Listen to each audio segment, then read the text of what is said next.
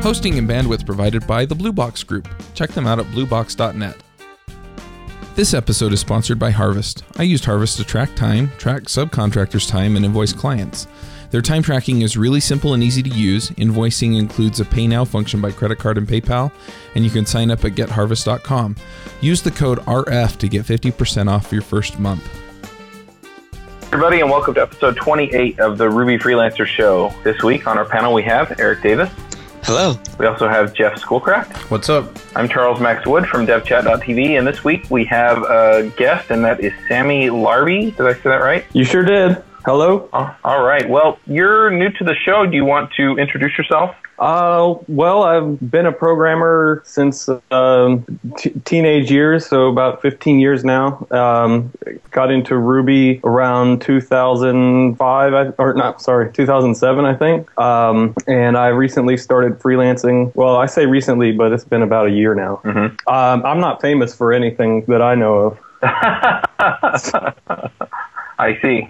So you've been talking a lot to Evan Light, who is also regular on the show, and he said that you were pretty new to freelancing, and so we thought we would talk to you about what you wish you knew when you started freelancing. So, well, that sounds good, because I think there's probably still a lot I wish I knew. Right. I'm a little curious, what are some of the hard lessons you've learned since you started? Oh, wow. I think one I'm still working on is so I work from home, and I'm trying to fight the urge to work all the time, even when I'm off. So if a client sends an email and I get an alert on my phone or something, and it's 7 o'clock at night, I have the urge to go upstairs and take care of it right away. Mm-hmm. Yeah, that makes sense. So I guess I need to learn to relax a little more. Yeah. How do you guys feel about it, Jeff and Eric, about stuff like that, setting those boundaries? I kind of have office hours. Like, my clients know I'm here from basically 9 to 5 Pacific time. If it's like an emergency, like I say, email me, I might check it. I almost always won't respond unless it's like a server outage or something critical. But, basically nights and weekends are my personal time, and all my clients kind of know that I have like this boundary, and, I'm available if it's something really big, but if it's just like a day-to-day thing, or, hey, we just found this bug in testing, it's typically, I don't get on it till like the next workday. Right. What about you, Jeff? I think I have the same problem Sammy does, setting boundaries. I'm getting better at it, mostly because, I guess my clients are just better now than they were in the beginning, but it's really hard for me to shut off at some point. It has been, like I said, I'm getting better at it, but it's really hard to shut off and not want to keep working, and I don't know. It's just always been a problem. And the issue you get, so Eric has office hours and the clients understand he has office hours. When you answer an email at 8 at night or 9 at night, then you sort of set an expectation to the client that you're going to be available at that time, and that ends up being hard to overcome, I think, if you do that. So yeah, it reinforces the behavior that you're around 24 hours a day. Yeah, I can see that. I haven't explicitly told my clients that I have office hours. However, I do have to say that in general, when I'm done working, I'm not anywhere near my computer. And if I'm checking it at an odd hour, so anytime basically after about 6 in the evening, then yeah, generally if I do reply, I'll basically say something to the effect of, hey, I sat down to look at emails for a few minutes and noticed that you emailed. Here's what's going on. And so, hopefully I'm not setting the expectation that I'm there all the time at that time, and that I'm just saying, hey, look, I sat down and, did a little bit of work, and, I'm replying to an email because I'm at my computer for some reason. But I like Eric's approach. I think I should be letting my clients know, hey, this is when you can expect me to be here. And anything outside of that is essentially bonus, but don't count on anything. Yeah, I got you. So and that makes a lot of sense, I think. Yeah, I think so too. Setting the expectations, that's like a big deal for all kinds of communication, or just, communicating with people, is to set expectations. Right. Are there any other things that have kind of come up that you didn't quite understand when you got started that you're kind of learning now? Yeah, so like one of my goals is I really don't want to work too much, because I'm also trying to build more of a product business, and so my real goal was, like, say, work 20 hours a week on client work, and then I'll have some time to work on the stuff for my personal or for myself. And, given that goal, I was kind of shocked that all the business admin stuff that you end up doing, it really eats away at a lot of that time that I thought I was going to have left over. So how big of a workload do you try to carry, if you're given that your goal is not to work, say, more than 20, 25 hours a week? What I do, because I have products and stuff, but I try to do about 4.5 hours a day of like productive work. And so that's, 22 something a week. And pretty much the rest of my time is going to be filled with administration. And those 22 hours are like, that's either product and or client. And so, if a client needs 20 hours of work, I can't work on products at the same week. And if a client needs like 10 hours of work that week, I can do 10 hours on products. And I mean, I've been doing product stuff for, I guess, a year, maybe 2 years now, and I'm still struggling to find the right balance, because it's just like you're running two startup businesses at once. It seems like it might be easy to, put a couple hours in here or there, but they're completely different businesses, and they react and they move differently, and so you can't really take lessons from one and adapt to the other without a lot of work. So how do you explain to clients, a lot of people come and say, oh, I want 40 hours a week. And you're obviously really established, and you're telling me that like 22 hours is a full schedule. So how do you explain that to people? I mean, most people, or most of my clients know, like, if someone's working a 40-hour week, maybe half their time, if they're lucky, is actual productive time. And so they kind of come into it like, we're buying your productive time at your rate, we're not buying your unproductive time. And so my clients have been pretty good about that, and they know that, freelancers, we have hours where we're amazingly productive. And so that's the time where they pay the high rates. And then the other time, like in meetings or emails, stuff like that, that's kind of, they don't like paying for that. And so we kind of limit that time as much as possible. And I guess if you have a client that's like demanding 40 hours a week of freelance stuff, I mean, you kind of got to educate the client and tell them, like, look, sit behind one of your employees for a week and see how much actually work they get done. They're not going to get 40 hours of real work done. Yeah, well, luckily, everybody I've worked with so far has been, understanding that I have goals outside of just working full time for someone else. So I haven't run into it with a customer. I've mostly run into it with potential customers. Yeah, one thing that I've run into with some of this is that they trust me as a content expert.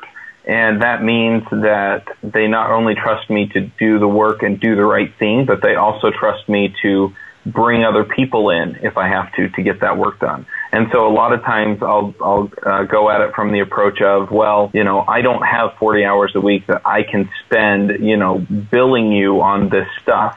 And so if you're okay with it, I have a couple of guys that I call on for jobs like this. And so I can work 10 or 20 or 15 or however much I feel like I can work for them. And then I'll have my guys work the other, 20 or 25 hours. And in a lot of cases, that works out all right. It seems like some clients, though, they're not so much concerned about how many hours per week you work as much as, whether or not you can deliver on specific deadlines. So it really depends on the client as far as, what the expectation is and whether or not you can talk your way around that. I also have to point out that I'm not a terrific example of this because I just took a contract. That's why I'm in Tennessee, where I'm going to be working essentially 40 hours a week for this client. And I'll have to do all of the other things, outside of that 40 hours. And that's going to be kind of rough.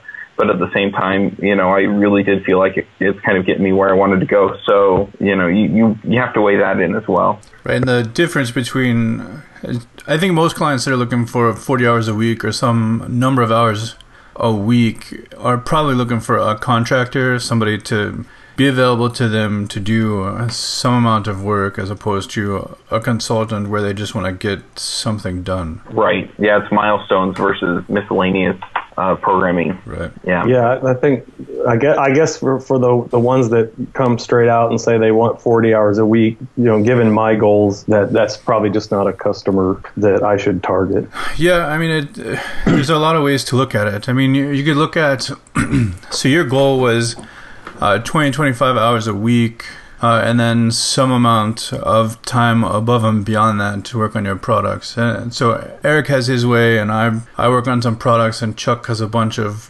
podcasts and other things in the works. So I mean, we're all in a similar situation, but you can either look at it as number of hours that you want to make billable, or a revenue goal that you want to make. And so, I mean, the classic thing there is just charge more and bill less. Charge more money per hour and you can work less hours. Or if there's some, like Chuck took this contract for however many months it is, I'm doing something similar with it on a contract basis, and they want 30, 40 hours a week of my time. And at some point, I'll cut them off. But, I mean, you can front load a bunch of this time and then maybe take a month or two off and work on something. Eric's got another interesting approach where he treats his own stuff as a client. And he'll budget time in for his stuff as he would another client. But there are a bunch of ways. I think I remember hearing that episode.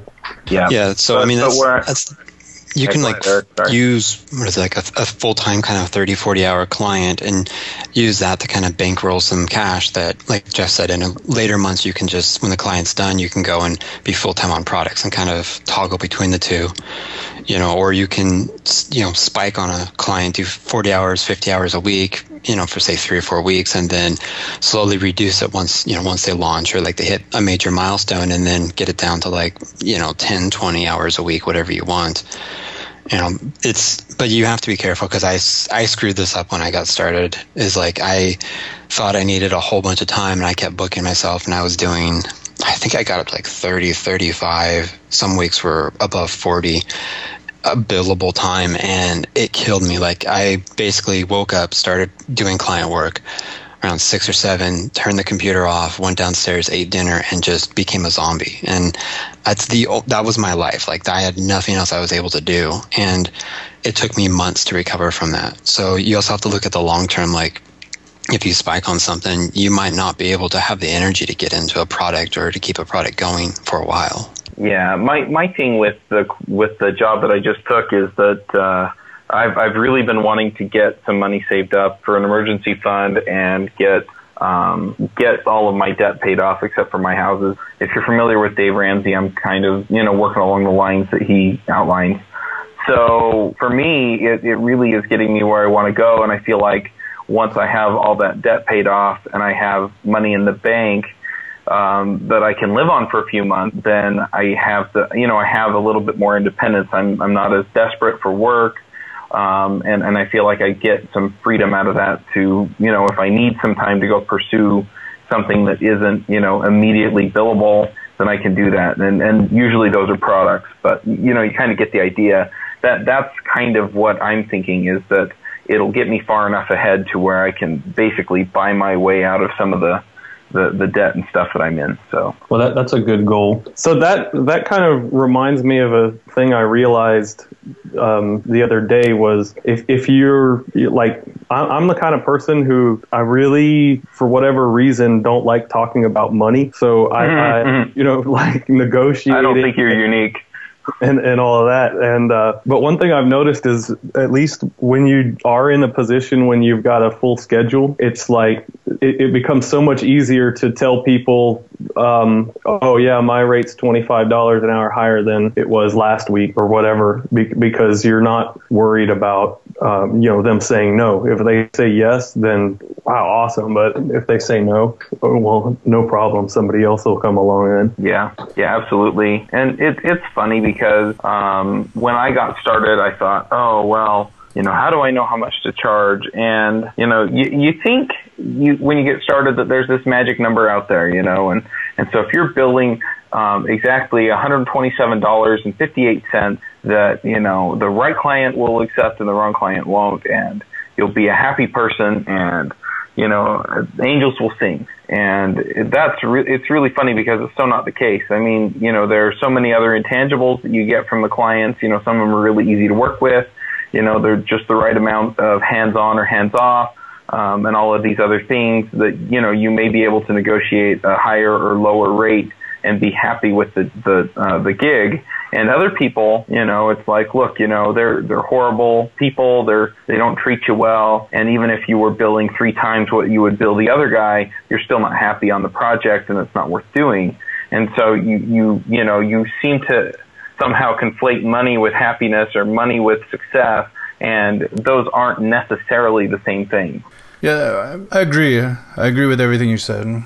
I guess to go back to the point with having that you made with having an emergency fund and some money in the bank, I mean, it lets you be pickier and more confident and work less if you want to. And I guess the other attitude to follow on with what you just said about money and happiness being related, I mean, you get to a point, I've felt at least one client felt very entitled. They were paying me a lot of money in their mind, and then so they thought I was at their beck and call because they were paying this so much money, as opposed to paying just on the value and rewarding me for the value I was providing, whatever they thought, princely sum or whatever you want to say, and I should be at their beck and call on all hours of the night and do whatever they wanted. So yeah, I mean, pricing is an ongoing exploration. Right. Yeah, and I mean, like I said, it varies from client to client. Anyway, go ahead, Eric. Sorry.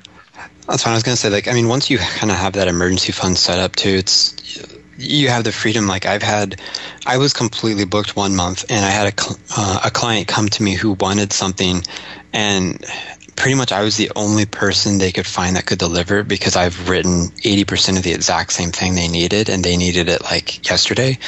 And so we negotiated, and even though I was like fully booked, I actually made exceptions for them and worked nights and I think like a Saturday or whatever to get it out. But in return, they also paid twice my normal rate, to have the extra time to go, overtime, all that stuff. But if I didn't have an emergency fund, or if I wasn't able to kind of watch my schedule, that I wouldn't have been able to do that, or it would have just been a normal project and put in with something else. So, I mean, what you're doing, Chuck, is kind of a good thing. Like, get that emergency fund built up, make sure you have some flexibility with that. And if that means you have to do a 40-hour-a-week project, like, that might be what you need to do at this stage. Yeah, well, the other nice thing about that is that it's only for a few months. So it's not this long-term thing where I'm going to be pushing and, sort of killing myself for, much longer than I absolutely have to in order to get where I need to be. So, you can weigh that into and just make sure that it's taking you where you want to go, and if it's not, and it's going to be too much sacrifice, then don't do it. And then to kind of get back to Sammy's thing about it, like, if a client's asking for 40 hours a week, one thing you can try to do is to see, are they wanting 40 hours of you, or have they looked at their schedule and figured the only way they can meet a milestone is to get 40 hours of development time? And so that comes back to where maybe you can bring in a subcontractor, maybe even tell the client, hey, I can give you 20, and I know this other guy, he can give you 20. That will get you enough development time, and you should be able to hit your milestone. And I want to just add on to that, too, that so when we're talking about subcontractors in that sense, where you're filling more time or providing, more talent, subcontractor doesn't necessarily mean less skilled than you. In a lot of cases, it just means that they can do some work that you don't have the capacity to take on. Yeah, or the availability. Right. So you can be a new freelancer and still be subcontracting work. Well, that was going to be another one of my questions is, because when you're first starting out, subcontracting, I think it's a good way to find work unless you already have, a network of potential clients, and unless if you're going to knock on doors or whatever. But one of the problems I had is, how do I determine what's a fair subcontracting rate? Either way, if I'm going to take it, what's fair, given that whoever I'm subbing for has found the work. And then same thing for me. If I wanted to sub out to somebody, do I just say, well, you can take my full hourly rate, or should I, try to keep some profit for myself? You should, if you're taking on, so to answer the last question you had, if you're taking on the management responsibility for the sub, you should never pass through the rate. I mean, you should keep some of the rate to manage that. Mm-hmm. Oh, so I wouldn't be charging whatever time I spent managing? No, that's exactly the opposite of what he's saying. So what he's saying is that let's say that you take a job for $100 an hour, and you have a subcontractor that's going to be working under you. You shouldn't be paying your subcontractor $100 an hour, because you're going to be spending time managing expectations with the client. you're going to be setting up infrastructure for the subcontractor to use.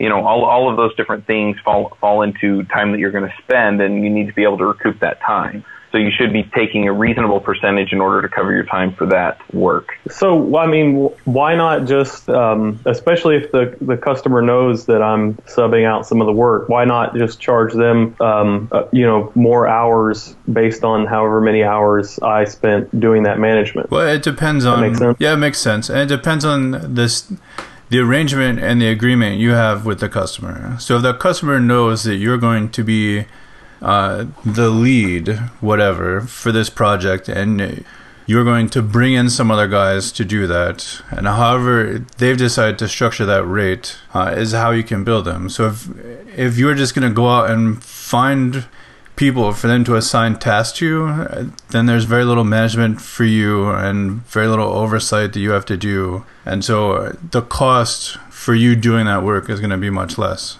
But if you're going to be responsible for all the quality control and training and answering any questions that you could before involving the client, then you can bill more for that. But it depends on how you set up an arrangement with your customer and how much you can bill. Right. Yeah, I mean, there's a lot of options for subcontracting. Like, I can think, 3 or 4 different arrangements that I've had with one client alone. And I mean, it all comes back to what Jeff said. It's like what the relationship is, what the contract is, who's taking on the risk, who's taking on the responsibilities. Right. And if I were organizing a team of like 4 or 5 people and they came to me knowing that I was going to organize a team, then for me, it's understandable that you're going to need somebody doing project management. And so there would be a rate for project management. It might be the same as the development rate. It might not be. But then any time that I spend doing project management stuff gets billed to the client. But I have a few where it's just like me and one subcontractor. And so, I mean, I'm doing like a minimal amount of subcontracting. And so typically what I've wound up doing is I've negotiated a rate with the client, and then I've negotiated another rate with the subcontractor. And so basically I'm taking a certain percentage of the I'm taking the difference is basically what I'm doing to make up for any time that I have to spend, bridging the gap or things like that. And sometimes I make my rate back on my time, and sometimes I don't. So it just depends on, how well I was able to get a feel for, what that was going to take.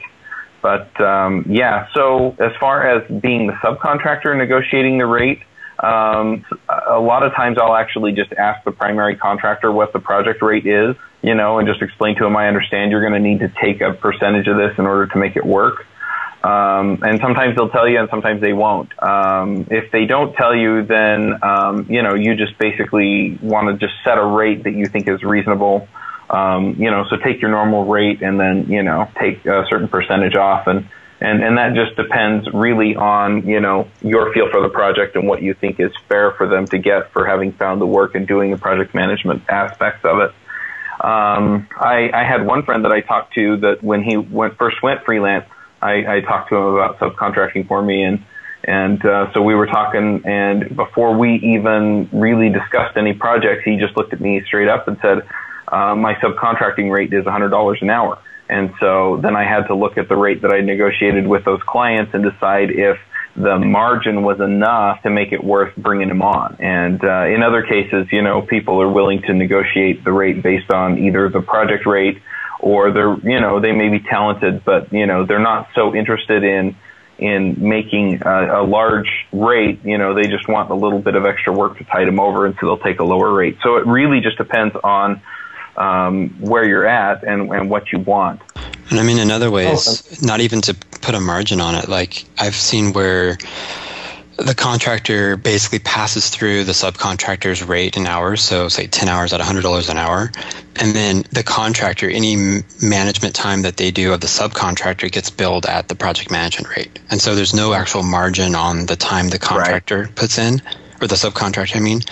But it's just here's the management part, and that's nice because it's pretty hands off. And if you transition to just the subcontractor is going to work directly with the client, it's pretty easy to just hand that off when the project needs less work or doesn't need as much management overhead too. Yeah, absolutely. And any and all of those work. It just depends on how the primary contractor wants to structure things and what makes the most sense so that everybody gets what they want out of the project. So then, when you're in the position to hire a subcontractor, are you? I'm looking at it like this: if a customer comes to me and they want me because they know I'm really awesome, and then I hand the work to somebody else, how do I justify? And maybe that person's not as good as I am, or wouldn't finish it as quickly as I am, or something like that. Would you like give a discount, or would you just charge your hourly rate? I've given them a discount before. I mean, ultimately, and we've talked about this on the shows before, but ultimately you want them to feel like they're getting their money's worth or their value out of the money that they're spending. And so, I tend to try and adjust based on the skill level or whatever. And the flip side of that is that you build them at your rate, but you're responsible for all the quality control and training and catching errors and whatever else you have to do to make sure that this. Go ahead. Sorry, I was just saying that's a good idea. I mean, it should be obvious, but I mean, if you're gonna pass somebody through, if you're gonna pass on somebody else's work as your own and build a client for that, then one, you have to make it as good as any code you submit, because I mean, you're putting your seal of approval on this person and the work they're doing. And the worst thing that will ever happen, not the worst thing that will ever happen, but sort of the moment you've had a bug introduced into a code base from a subcontractor and get called on it from a customer, that's sort of a horrible experience. And so, I mean, that's why you build in some of this time to deal with all this stuff, because all of it depends on if you've been on that project for a while and you're bringing on somebody that's new. I mean, there's ramp up time. If it's somebody that's less experienced, then there's more mentoring and code review and stuff like that. So I don't know. Subcontracting is an entire discussion upon itself. Yeah, and we've actually had an episode on it. So yeah, I'm trying to think back to things that I ran into when I was new, and it's been long enough to where I don't remember specifics. So just the two quick bullet points that I thought of when the topic came up was, one, that marketing is way more important than how good you are as a developer, or at least as important as how good you are as a developer. I mean, and so we'll get all the trolls that say you need to be good, blah, blah, blah. And you do, but marketing is way more important than for getting business. Being good is keeping business, but marketing is how you get the business. And the second thing is not everybody pays you on time, which would have been nice to know in the beginning to get. Because I was a little loose with my payment policy and how I deal with invoicing clients. And if I would have known in the beginning that not everybody treats bills to freelancers as they do bills to like their mortgage company, then I would have done things differently. Yeah, I'll tell you though, if you hold on to their code, they're pretty motivated to pay you. Yeah, well, like I said, do things differently. So not deliver stuff unless I've been paid and all that stuff. But right. Do you have any other questions that you could think of? Yeah, I've got a couple more. One, I think this happened to me. So a client that I was already engaged with and had probably done 3 or 4 months of work with came to me and told me about the offshore outfit for $150 your hourly rate. So how do you handle that? You just get 5 times as many bugs. Yeah, they usually hear something from me to the effect of, you're welcome to go with them. I understand what you're saying. Not all developers are created equal, and I will be happy to fix it when they're done. And that's pretty much it. I found that in a lot of cases, the only quality point that they're interested in at that point is price. And so I might ask a few leading questions just to make sure that's the case, and then I'm done, because it's not worth talking to them. I could go bill that time. Sometimes you'll ask them a few leading questions. Who have you talked to, and you start talking about what kind of quality control do they have, and what kind of guarantees are they making on the code and things like that, and they'll start thinking about it, and they come around really quick, and if they turn the questions around and ask you those questions, then you can start answering them and just kind of feel out whether or not price is really the only point that they're interested in. But the second you figure that out, the second you kind of get the feel that all they really want is work done for the cheapest possible price, you're going to lose. So, well, that's kind of how I handled it. I kind of said, I kind of encouraged them. I said, go ahead. I want to make sure that you're getting the value, the best value for your money. And I can sit here and tell you all day long about my negative experiences with places like that. But the fact is, it's just kind of self-serving for me to say that. So,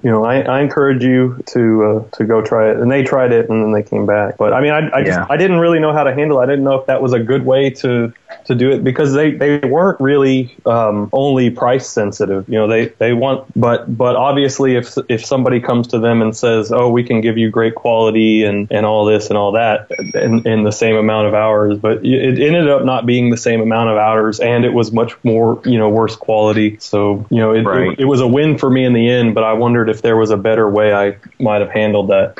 Yeah, the other thing that I've seen is that, you can also explain the actual cost of or the, what do they call it? The actual cost of ownership or whatever, total cost of ownership, that's what it is.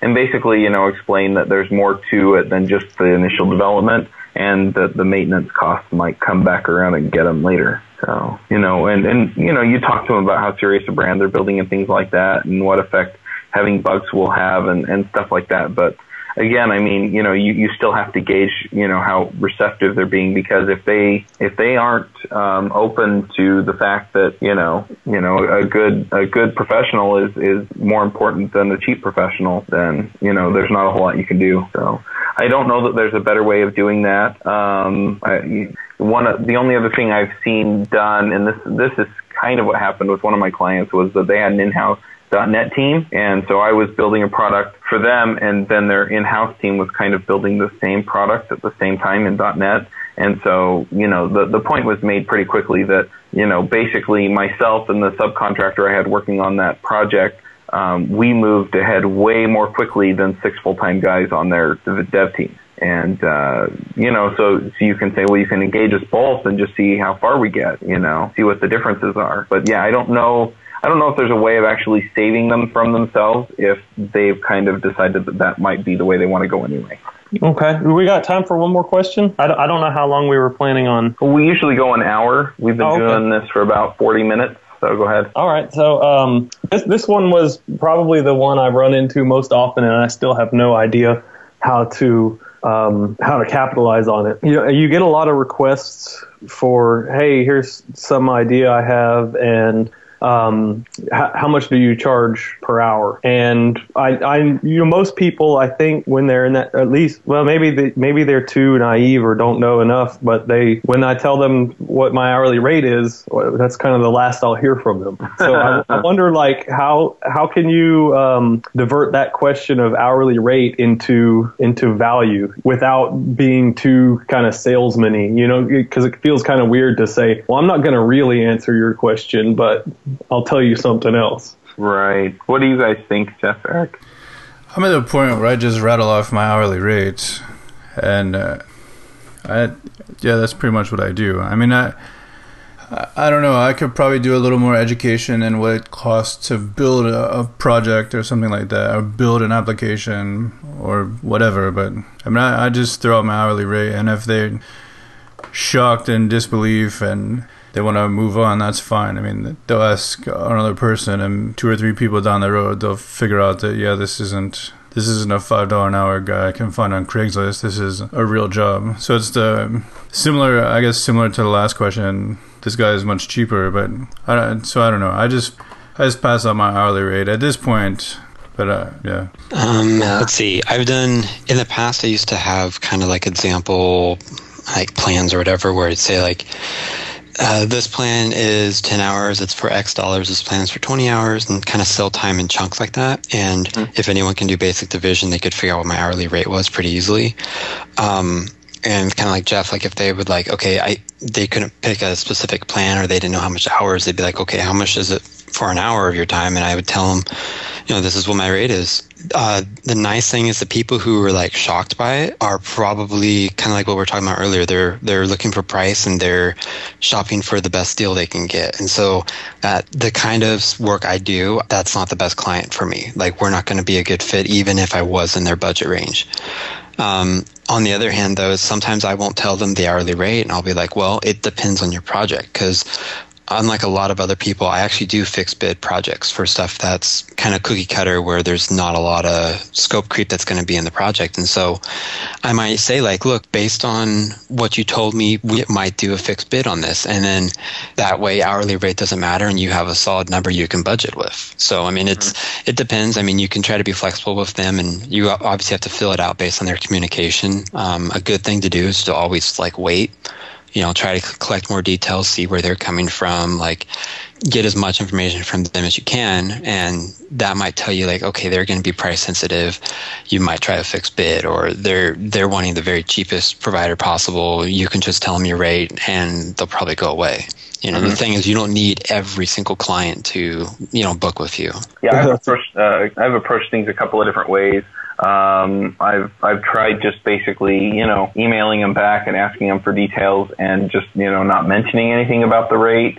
And a lot of times that works okay. I've also told people that I don't give my rate out over email, but I need to talk about the project first. And so then we'll line up a Skype call, and it seems like that works okay. I haven't found one that really works any better or worse than the others as far as being able to close it or not, or give them sticker shock. I have actually just emailed them and said, this is the hourly rate that I do. Most of the time, though, I email them back and say something to the effect of, well, it's kind of a range depending on, your budget and, what your expectations are and how big the project is and stuff like that. And that kind of sets the stage for them to really think about, okay, well, what am I really after here? And, what are my constraints on this project?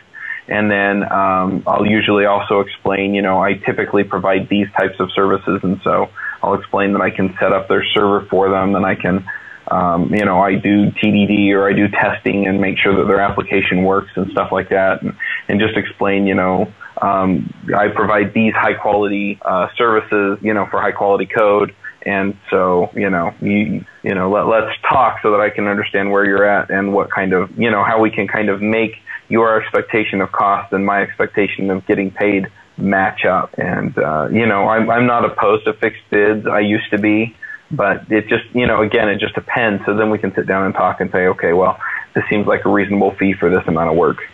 And that could be hourly, reasonable fee for an hour's worth of work, or a reasonable fee for this chunk of work. Well, so how do you decide? I mean, do you have a cutoff, or do you guys have a cutoff for how big of a project you'll do fixed bid? I've done like maybe up to 10 or 15 hours, and that's kind of my max. Otherwise, outside of that range, I feel like any number of little things can go wrong and start start spiraling to where you're eating a ton of hours. Mm-hmm. So do you have a max? I'd say I don't think I have a cutoff as far as that. I mean, I obviously, like, if it's a big project, like, that's going to be, you can't estimate a year ahead of time. But most of my projects have been 2 to 3 week type things, whether it's fixed or hourly, and they're set up where it's a quick iteration, and then that's kind of the finish of the project, and then we renew it and do another iteration. And so if I wanted to fix bid, I'd fix bid like one of those 2 to 3 week things. The main component for me for a fixed bid is, have I done something like this before? Do I have existing code I can use? Do I feel like it's going to move both the negotiation and the project faster by just doing a fixed bid on this and just getting to work versus doing an hourly?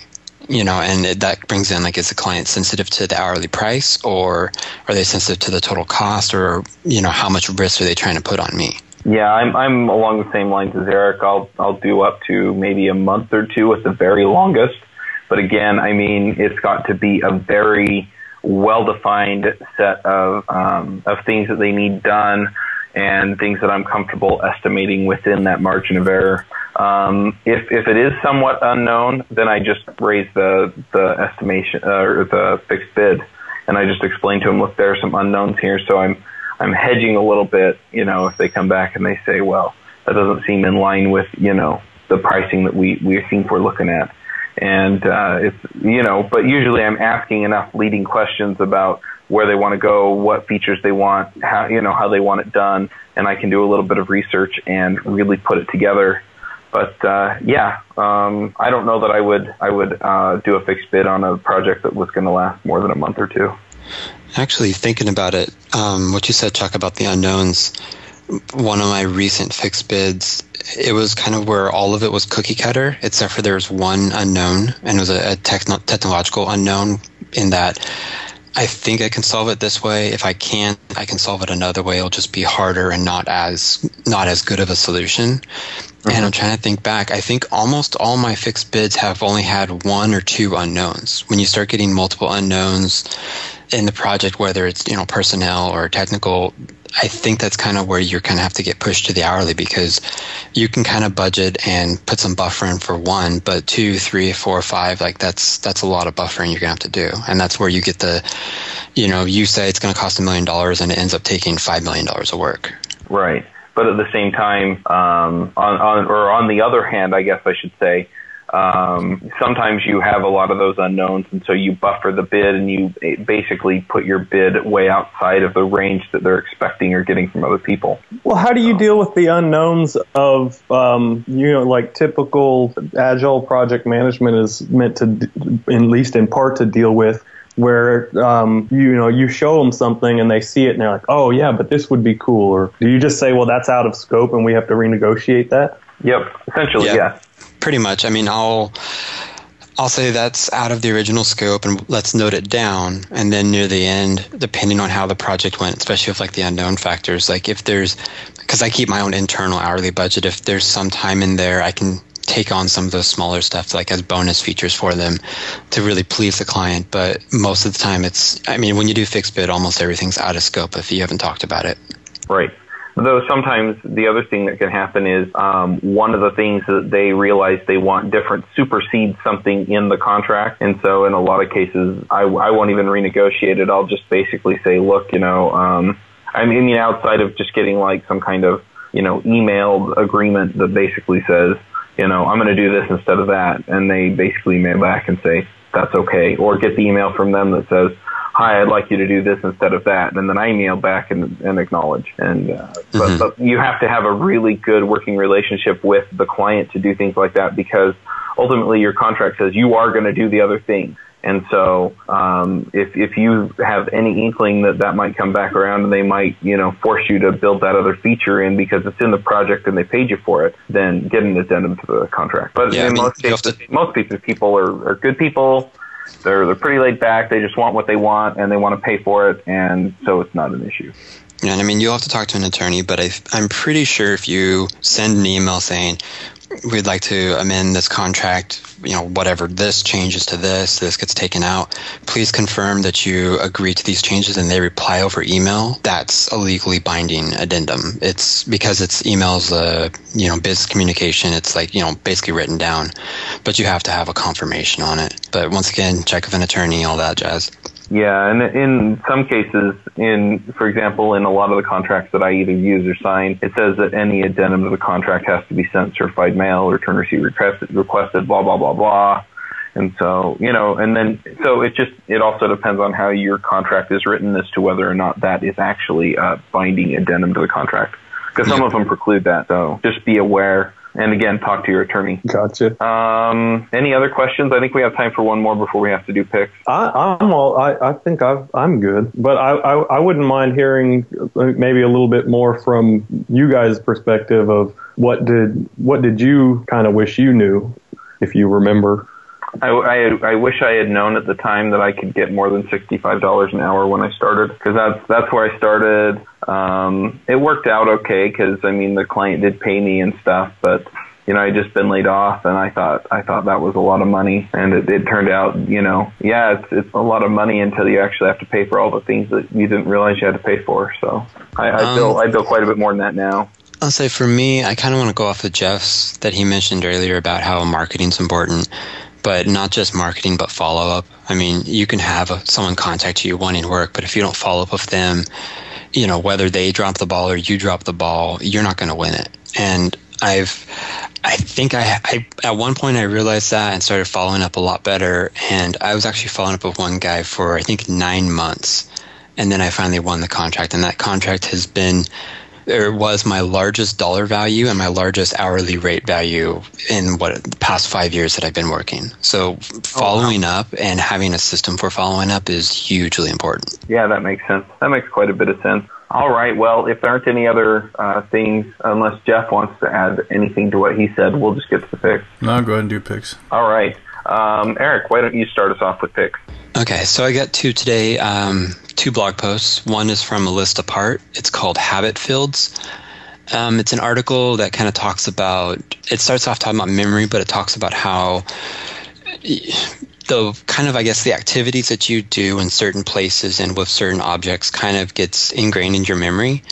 And kind of the practical aspect of it is, if you have a home office that you work at that has a laptop and all that, when you sit down to that, you're probably going to work on productive things there. Versus if you're downstairs in an easy chair, the easy chair is probably going to make you want to watch TV or read a book. And it talks about how you have to be careful, because if you mix those two, you get kind of screwed up. So if you start reading on your computer, you might not sit down and be as productive as you would if you only read in the easy chair.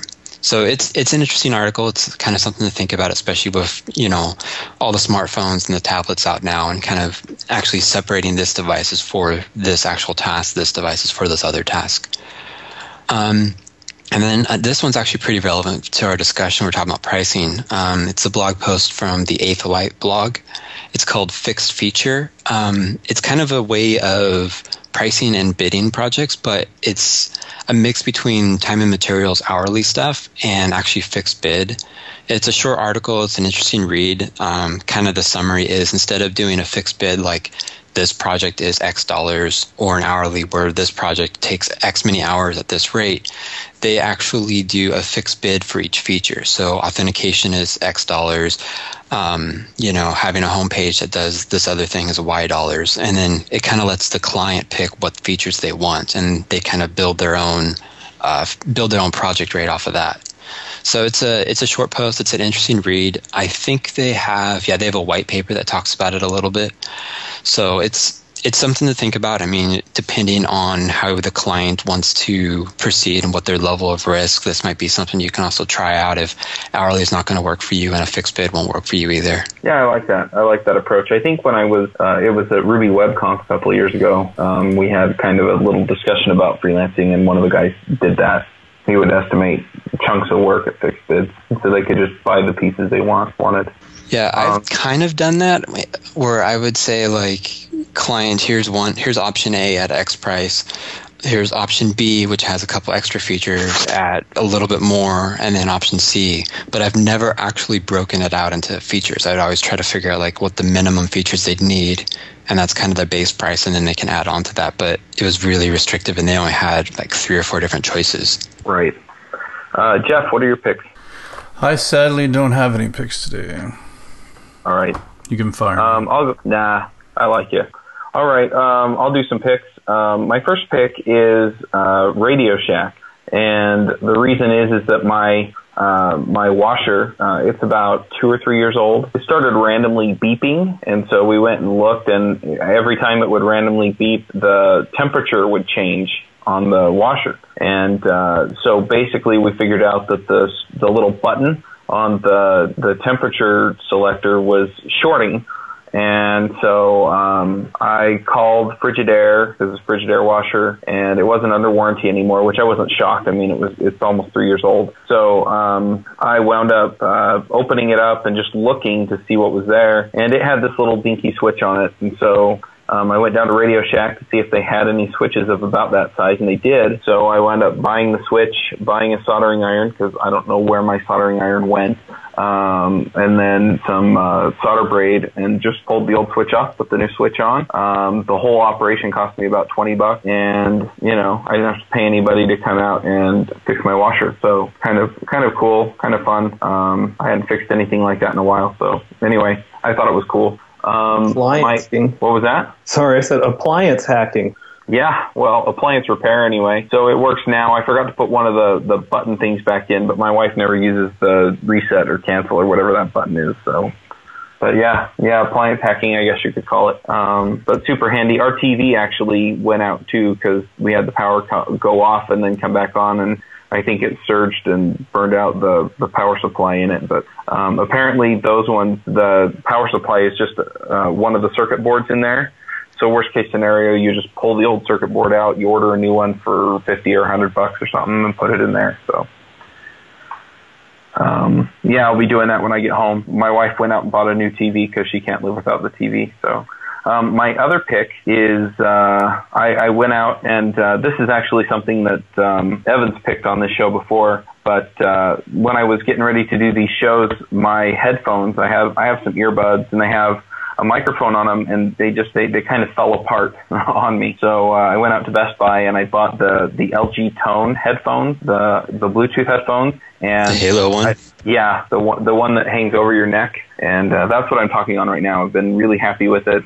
I've been wanting Bluetooth headphones for a while because my iPod headphone jack is actually dying, and so I actually have to sit there and have my thumb on the part that plugs into the headphone jack, the little, what do you call those things, the little connector. Anyway, the jack. I have to push it to one side so that it'll connect so that I can get sound on both sides. And if I have it in my pocket and I'm walking around, then it actually like skips from one ear to the other. So it'll be like left ear, left ear, and then I won't hear anything for a second, and then anyway, so it's really obnoxious. So I'm hoping that the Bluetooth headphones will solve that problem as well. But it was also nice when I was at the hotel. I was listening to an audiobook on my iPad, and I just left the iPad on the bed, got up, brushed my teeth, went to the bathroom, did all these stuff that I do before I go to bed, and then, went and laid back down, and I didn't have to unplug or anything because I'm used to being tethered to that thing, by like 2 feet of headphone cable. So anyway, those are my picks. Super happy with them.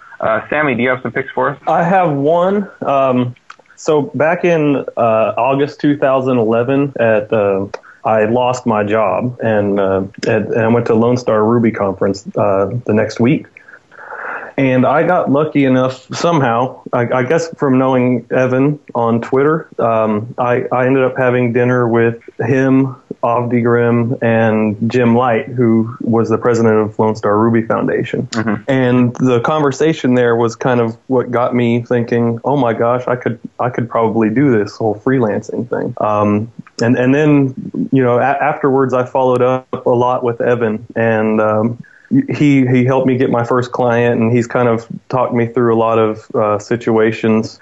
So Evan Light's my pick, because if I hadn't met him when I did, I'd probably have another job right now. Yeah, the funny story with Evan, and I know it's come up on the show before, but he was part of that little discussion about freelancing at Ruby Web Conference, and it turned out that was like a week before I got laid off in 2010. So yeah. And so wait, are you saying that Evan made both you guys lose your jobs? Is that what you're saying? It's only a light jinx. Anyway, so yeah, I guess so. But I think Sammy said that he was talking to him after he lost his job. So yeah, I was. I mean, I had been considering it, but I never really thought it was possible until after all that. So yeah, it makes sense. He's helped a lot of people. I think if you're going freelance, then I think he likes talking to people about it and helping to make that transition. So yeah, definitely a good guy. Happy to have him on the show. So are you from Texas then? I am. I mean, I was originally born in Oklahoma, but I've lived in Texas since I was 10. I'm 33 now. I will be next week. So I've been here a while. Well, happy birthday. Thank you. So what part of Texas are you in? I'm in Houston. Okay, cool. All right. Well, we'll go ahead and wrap the show up. Thanks for coming, Sammy. Well, thank you guys for having me. It's always nice to get the perspective from somebody that's a little newer at this than we are. Anyway, I don't think we have any announcements, so we'll just wrap up and we'll talk to everybody next week. Take care. All right, guys. Thanks again. Yeah, no problem.